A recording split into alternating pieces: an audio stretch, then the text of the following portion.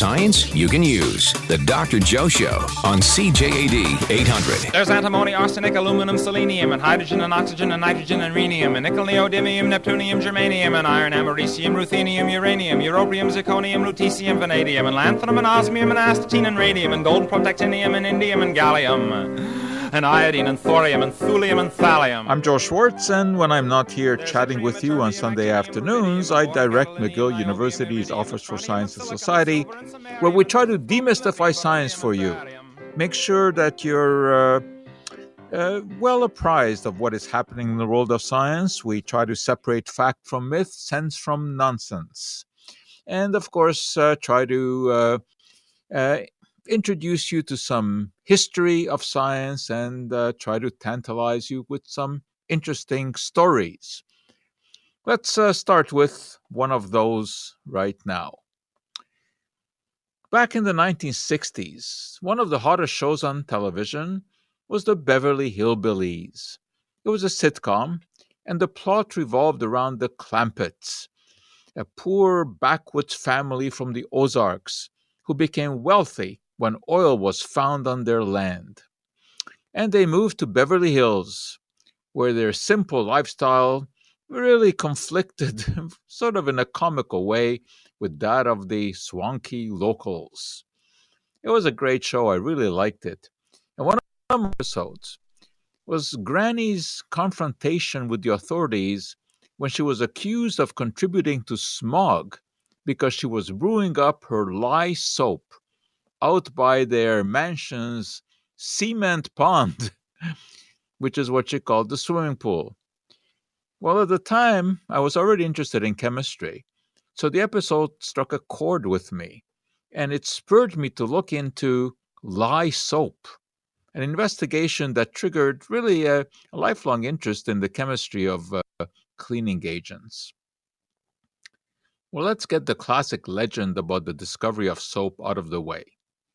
It was not discovered by Roman women finding that clothes washed in the Tiber River at the foot of Mount Sapo turned out especially clean. The oft-repeated story has it that this was due to ashes from sacrificial fires on top of the hill being washed down into the river by rain. Fat from the animals being sacrificed dripped down into the ashes and formed soap. A captivating story. But there is no record of any Mount Sapo around Rome, nor any evidence of Romans using soap. And the word soap does not come from the Mount Sapo legend. However, there is some scientific substance to the myth of the ashes and the fat from animals. Ashes from a wood fire have residues of potassium hydroxide. That's a form of lye. And it does react with fats to produce soap. But what are soap? Soaps are long molecules, and actually, chemically speaking, they're salts of fatty acids. And one end of the molecule dissolves in oily materials, while the other is attracted to water. So the soap molecule kind of forges a link between fats and water, so that rinsing with water pulls greasy soil from surfaces, and the soil is generally embedded in grease. So this can be on fabric or it can be on skin. The ancient Babylonians were already aware of this phenomenon as early as 2800 BC. How do we know this? Well, we got some evidence from descriptions on old cuneiform tablets, where they describe a slurry of ashes and water to remove grease from raw wool before dyeing. Of course, they didn't understand the chemistry, but the alkaline ashes reacted with the natural grease on the wool to produce soap, which then helped to rid the wool of oily residues. Now, that had another effect as well. Soap serves as a wetting agent. That's a class of substances, also called surfactants, that increase the spreading and penetrating properties of a liquid by lowering its surface tension. The tendency of its component molecules to adhere to each other. That's what surface tension is. And if you want a Sort of an example, if you ever seen insects walk on water, that's because the water can support them because the water molecules are so tightly held together. But should you put a drop of soap into that water, the insects will sink because the water then becomes has a lower surface tension and it spreads much more easily. Anyway, this idea of reducing the surface tension is especially important when dyes have to penetrate a fabric. And so that was the sort of the accidental finding by the Babylonians, that treating a fabric with wood ashes then enhanced the ease of dyeing. Anyway, soap making as a craft did not appear in Europe until around the 7th century. And that was made possible by methods found to more easily extract potassium hydroxide from wood ashes and sodium hydroxide from burned seaweed. And when we use the term lye, it can refer either to potassium hydroxide or to sodium hydroxide, both of which are strongly alkaline materials and can react with fats to break them down and form salts of fatty acids. Italy, Spain, and France were early manufacturing centers because of the availability of olive oil, which made for high-quality soap. Production was still limited by the difficulty of extracting lye from ashes or seaweed, and that made soap expensive. Furthermore, the truth is that cleanliness in Europe was not next to godliness, and soap was not a widely sought commodity, even among the aristocracy.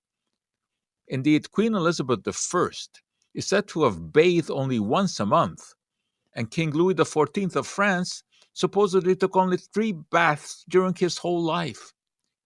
But mercifully, they did use a lot of perfume. When Louis did wash, he was apparently very particular about the soap he used. It had to be Savon de Marseille. That was produced in southern France. Indeed, in 1688, the king introduced the so-called Edict of Colbert, a set of regulations that limited the use of the name Marseille to soaps made only from olive oil. No animal fats, no fragrances, no color used. Interesting, huh? Because these days, the sort of the natural movement uses all these kind of expressions of what is not added to a product. Anyway, the pivotal point in soap manufacture was a process discovered by French surgeon Nicolas Leblanc, who developed an interest in chemistry. He found that treating sea salt with sulfuric acid produced sodium sulfate, which when reacted with limestone, that's calcium carbonate, yielded sodium carbonate, commonly called soda. When this was combined with calcium hydroxide, also called slaked lime, the product was sodium hydroxide or lye. And once lye could be readily produced, soap manufacture took off. Unfortunately, the Leblanc process was not environmentally friendly, to say the least. It released copious amounts of hydrochloric acid and smelly sulfides into the air. Fortunately, in the 1860s, Belgian chemist Ernest Solvay found a much cleaner way to make soda, and hence lye, from brine and limestone by using ammonia as a catalyst. The Solvay process is still in use today, and it is the key to soap manufacture. Of course, Granny would not have purchased lye. She would have made it the old-fashioned way, by extracting it from ashes. And to make her lye soap, she would not have used olive oil. She would have used possum fat. The Clampetts were fond of eating delicacies like grits and possum gravy. Now, we've cleaned that story for you, so you have some idea of what soap is all about. We'll check traffic and be right back.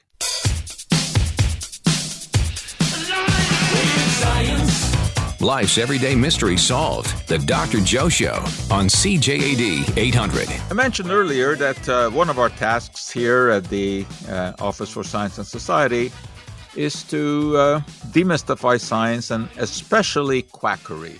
And there's a lot of that about. Well, what is it? Basically, it's a pretense of having knowledge, usually in the health area, that someone does not have. And the traditional snake oil, of course, was a classic example when patent medicines way back in the late 1800s and early 1900s supposedly contained snake oil that was to be a remedy for arthritis. It really didn't do anything beneficial, and hence any ineffective therapy has been called snake oil. And there are many snake oil products, many kind of snake oil therapies. Let me talk about one which I think does fall into that category, although I'm sure there will be some people who will argue about it um, because they will claim that they have benefited from this treatment.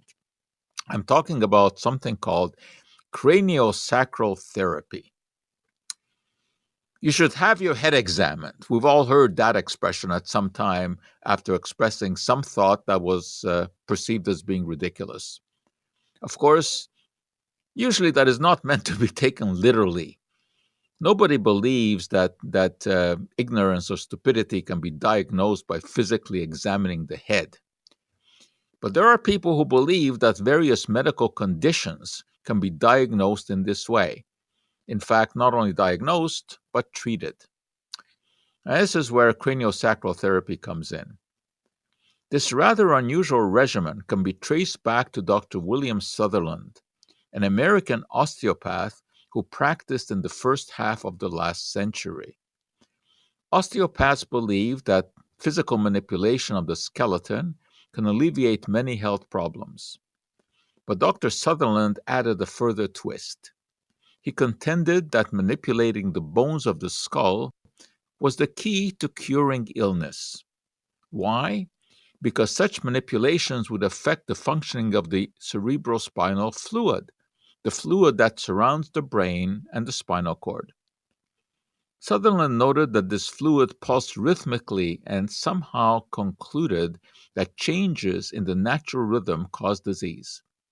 These irregular pulsations could then be corrected by gently manipulating the bones of the skull in order to alleviate restrictions on the flow of the cerebral spinal fluid. Sutherland was promptly labeled a heretic and a quack by other physicians, but received strong support from many patients who claimed that a variety of health problems resolved with craniosacral therapy. And what does modern medicine say about this? Pretty well that it's all bunk. The bones of the skull are not amenable to manipulation, as Sutherland and his later followers claim. They actually fuse during infancy. While it is true that the cerebrospinal fluid does pulse, this is actually related to blood flow, not to any mysterious force. Indeed, the whole idea of craniosacral rhythm cannot be scientifically supported. When different practitioners are asked to measure this supposed rhythm by placing their fingers on a patient's head, they come up with vastly different craniosacral rates. This isn't surprising since they are trying to measure something that doesn't exist. Then, in response to their measurements, they apply specific manipulations to the skull and claim to be able to help chronic back pain, autism, asthma, learning difficulties, fibromyalgia, host of other conditions. That, of course, is already a red flag, because when all of these conditions are claimed to be treated by one modality, chances are that there's nothing to it. Practitioners also claim that their skull manipulations are preventative and can bolster resistance to disease. They report that patients who have regular craniosacral adjustments feel more energetic and happier. The greatest proponent of this therapy was Floridian osteopath Dr. John Upledger, who passed away in 2012. If his skull manipulation didn't work, he had other approaches. A patient who was over-anxious could have a diagnosis of having excess energy. But what do you do about that? Treatment involved having a toe grounded with a copper wire to a drain pipe in order to let the excess energy flow out.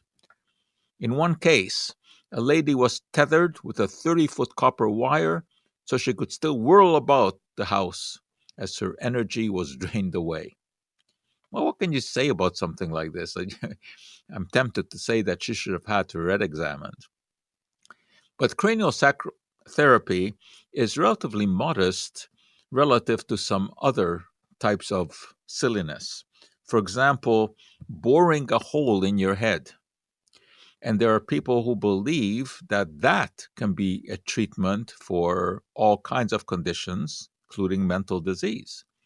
Boring a small hole through the skull is what they claim is magical because it somehow relieves pressure inside of the head.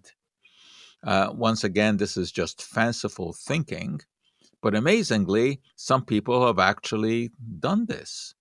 There is even a Hole in the Head Society where they discuss such things about how to do it.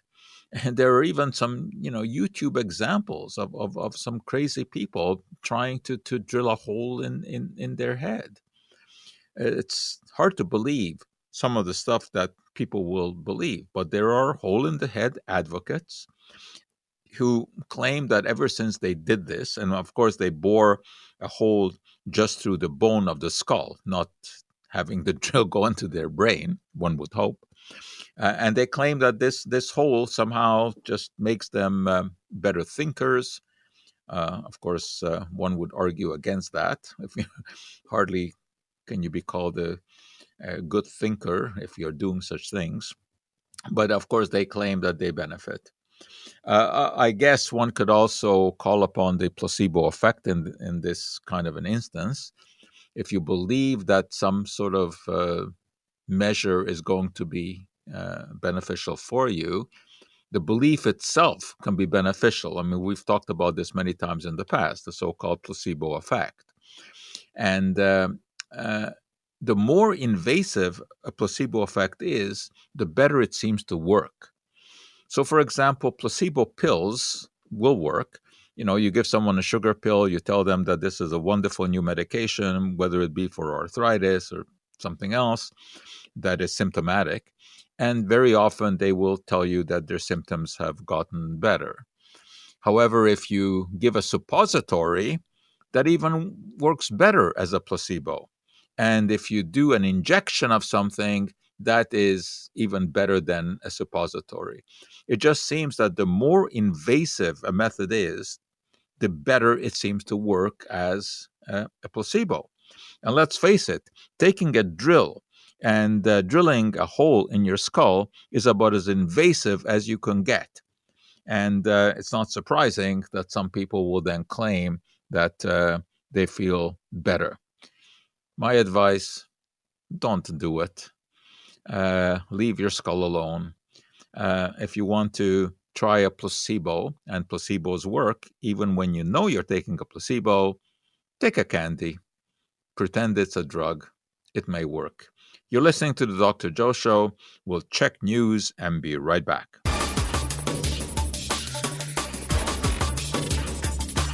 Science you can use. The Dr. Joe Show on CJAD 800. Well, I was talking about the placebo effect, and indeed is an amazing effect. But of course, there are drugs that really do work. But even the drugs that works, they do rely to some extent on the placebo effect. But let me tell you about one of the most, if not the most popular drug in the world, and that is aspirin. Now, contrary to popular belief, aspirin does not occur in nature. It is not found in the bark of the willow tree. But there is a connection. Aspirin, chemically it is acetylsalicylic acid, or ASA. It was first produced commercially by the Bayer Company, and it was based on a synthesis by Felix Hoffmann, a chemist working for the company in Germany. This goes back to the 1890s. While Hoffmann did indeed synthesize the first commercial sample of acetylsalicylic acid, as aspirin is known, of course, generically, he certainly was not the first to produce the substance in the laboratory. That honor goes to Carl Friedrich Gerhardt, who in 1853, at Montpellier University in France, made an impure version with an aim towards improving on the effects of salicylic acid, a commonly used painkiller. At the time, salicylic acid was extracted from the leaves of the meadowsweet plant and was used for the treatment of fevers and pain, particularly of the arthritic variety. But it had to be taken in large amounts. It had a bitter taste and often caused stomach irritation.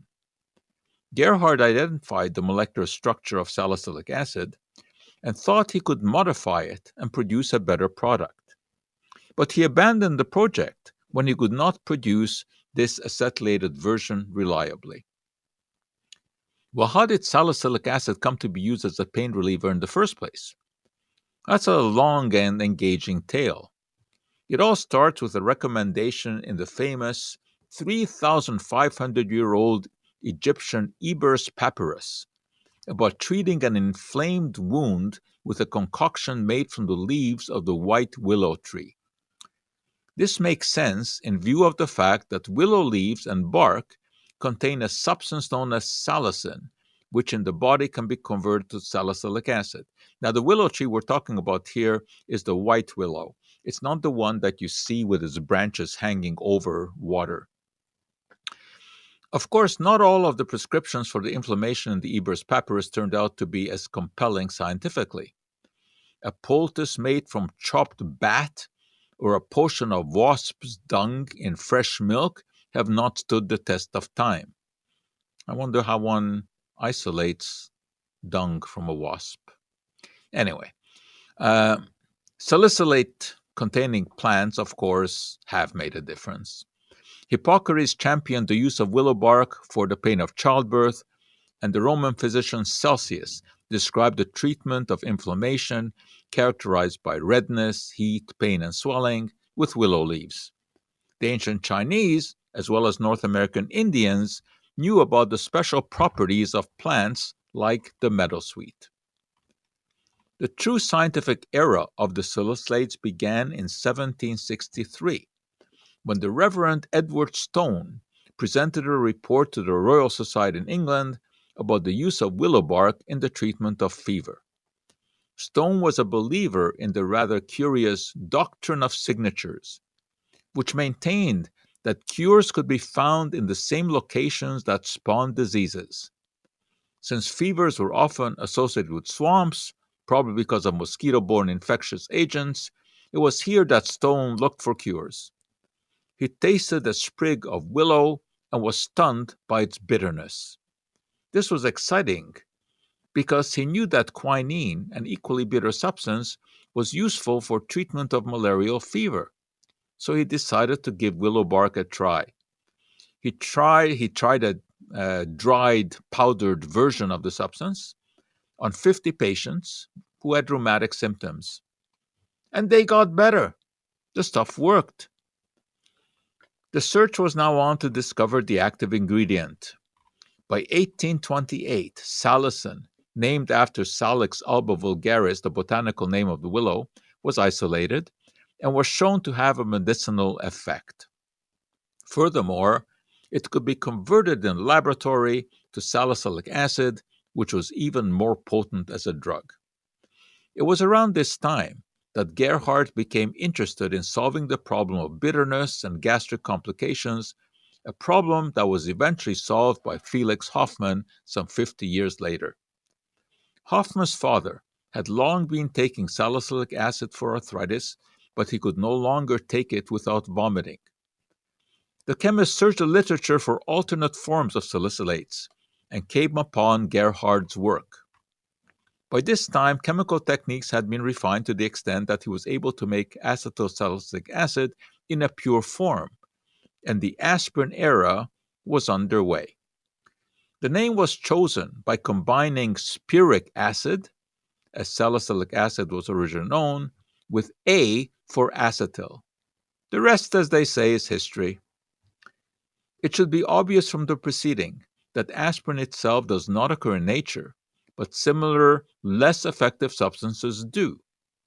Willow extracts sold in health food stores cannot compare with the demonstrated effectiveness of aspirin.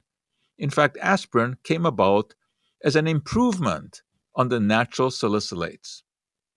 Furthermore, aspirin's anticoagulant effect can be attributed to the acetyl part of the molecule, which is responsible for inactivating an enzyme that leads to blood clot formation. So, there's no real point in chewing on willow bark to prevent a heart attack. However, there is certainly a point in chewing on an aspirin tablet if someone thinks that they're having a heart attack. There are many people today who carry around a tablet of aspirin in their pocket or in their wallet, so that should a heart attack occur, you chew on an aspirin. And if the heart attack is caused by a blood clot, the aspirin can reduce the chance that that blood clot will grow in size and collude an artery. There is no great risk in chewing on an aspirin tablet. So, if someone is having chest pain and it turns out not to be a heart attack, because chest pain can be caused by many, many other factors. It can be muscular, or it can be acid reflux. Indigestion. You can have chest pain. So if someone suspects that it is due to a heart attack and they start chewing an aspirin and it turns out not to be a heart attack, they've not done any great harm. You don't want to, of course, take aspirin on a regular basis to try to prevent a heart attack unless you're counseled to do so by a physician. And sometimes that happens. Once someone has had a heart attack or some other cardiovascular event, a physician may counsel them to take a small daily dose of aspirin, 81 milligrams usually, to try to prevent the formation of blood clots. But this is not something that one would take prophylactically if there is no reason to think that there's any kind of underlying cardiovascular condition, because aspirin itself is an anticoagulant, and of course it can cause bleeding. And you won't take a chance of that. So it's always a question of weighing risk against benefit. So only a physician can determine whether or not someone should be taking a small daily dose of aspirin. Time once more to check traffic. You're listening to Dr. Joe Show. We'll be right back.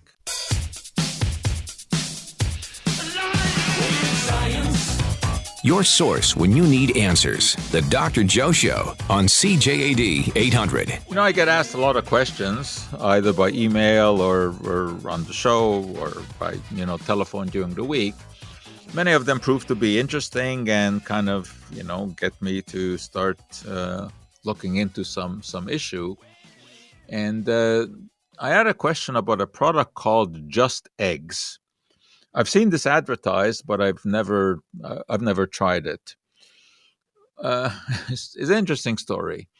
Of course, today plant-based diets are all the rage, and there's no question that they do have benefits. If instead of buying all kinds of processed foods, if you're making your own vegetable soup, your ratatouille, your grilled vegetables.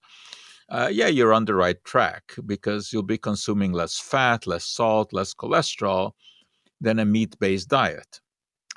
But when it comes to foods fabricated from plant ingredients that aim to replicate the taste and texture of animal products, the story can be different. For example, the popular Beyond Burger and the Impossible Burger. These are very much advertised these days, and I think they sell very well, because they are advertised as being plant analogs of regular hamburgers, and the perception is that therefore they are healthier. However, when we take a look at the components here, it turns out that they do not offer any significant nutritional advantage over a beef burger. In fact, while they have the same amount of saturated fat, they have roughly 4 times as much sodium. Yes. The Beyond Burger and the Impossible Burger have about 4 times as much sodium as a hamburger that you would make at home. Now, it is true that they don't contain any cholesterol, which is found only in animal products. But the 100 milligrams or so of cholesterol that you find in a hamburger is not going to have an impact on your blood cholesterol. The cholesterol issue is played up even more when it comes to egg replacements made of plant products. And this is what we're talking about now. The question that I was asked about this product called Just Eggs, which to me seems pretty inappropriately named because what does it not have? It doesn't have any eggs. So what is this thing made of? Well, it has a collage of mung bean protein isolate, canola oil, dehydrated onion, gel and gum, carrot extract, that's put in there for color, something called natural flavors. We're never quite sure exactly what those are. Turmeric extract for color, potassium citrate, soy lecithin, sugar, tapioca syrup, tetrasodium pyrophosphate, transglutaminase, and niacin, which is a preservative. Doesn't that just make your mouth water? Anyway, what does this not have? Cholesterol. And eggs, of course, do have cholesterol. The yolk of an egg contains about 300 milligrams of cholesterol. But again, let me point out that blood cholesterol is much more a function of saturated fat in the diet than of preformed cholesterol. The American Heart Association has no issue with 5 to 7 eggs consumed a week. A real egg does have a touch more saturated fat than a serving of just egg, but the latter has 3 times as much sodium. Sodium, of course, is a problem because it can be a contributor to high blood pressure, that's hypertension. Also, eggs are a very good source of vitamin B12, which is not found in plant products. So basically, health-wise, there's not much, if anything, to be gained by replacing beef burgers and eggs with their plant-based mimics. Admittedly, where there is an advantage is in the environmental footprint of the non-meat products. Animal agriculture uses more water, more land, more fossil fuels, more pesticides, more synthetic fertilizer, has more greenhouse gas emissions, there are greater transportation costs, and there are more problematic issues with manure and antibiotic residues, when you're talking about animals. But if you really want to support the environment and reap some health benefits as well, then orient yourself towards a proper plant-based diet. And that does not have to include expensive egg or meat mimics that don't taste like the real thing anyway. You can, of course, cook up real vegetarian or vegan meals. And then you will be really contributing to the environment. And of course, also, you'll be saving some money when you cook at home. And it certainly is possible to have a totally well-balanced diet relying only on plant products. Of course, you have to have some idea of what it is that you're doing. When one is recommending trying a vegetarian diet, we're not saying to have macaroni every day. You still want to balance it, and there certainly is no problem with getting enough protein. And a lot of people think that you can't get enough protein from a plant-based diet. That's not true. I mean, legumes like soy certainly contain protein, and we don't need as much protein, as people think. I mean, the average person needs only about 50 grams of protein a day, and that is easy to get from a vegetarian diet. Well, let me tell you one final little story here today, and it's about the stormy petrel. And the reason that that comes to my mind is because I've been watching a TV show called Shetland on BritBox. It's a great detective show. I really love those British detective shows. But anyway, the Shetland Islands now are famous because of that program, but they also have been famous for sheep and wool. But did you know that they're also home to the stormy petrel? This is an unusual bird, so named because it was thought to appear before a storm, and it has a very high fat content. Fat, of course, is an excellent fuel. It burns readily to produce carbon dioxide, water, heat, and light. Islanders used to catch the creatures, dry them, fix their feet in clay, and thread a wick through their beak. Then they would light the wick and burn the dried bird for illumination. The Danes did this also with the great auk, a bird that has since become extinct. They inserted a wick into the dead bird's belly and burned it. The less macabre were satisfied with burning whale oil. Well, aren't you glad electricity came along? And that, of course, helps you watch Shetland on TV. And that's it for today. I'm Joe Schwartz. We will be back with you same time, same station next week. Until then, hope all the chemistry in your life comes out just right. And cadmium and calcium and chromium and curium. There's sulfur, californium, and fermium, berkelium, and also mendelevium, einsteinium, nobelium, and argon, krypton, radon, xenon, zinc, and rhodium, and chlorine, carbon, cobalt, copper, tungsten, tin, and sodium. These are the only ones of which the news has come to Harvard. And there may be many others, but they haven't been discovered.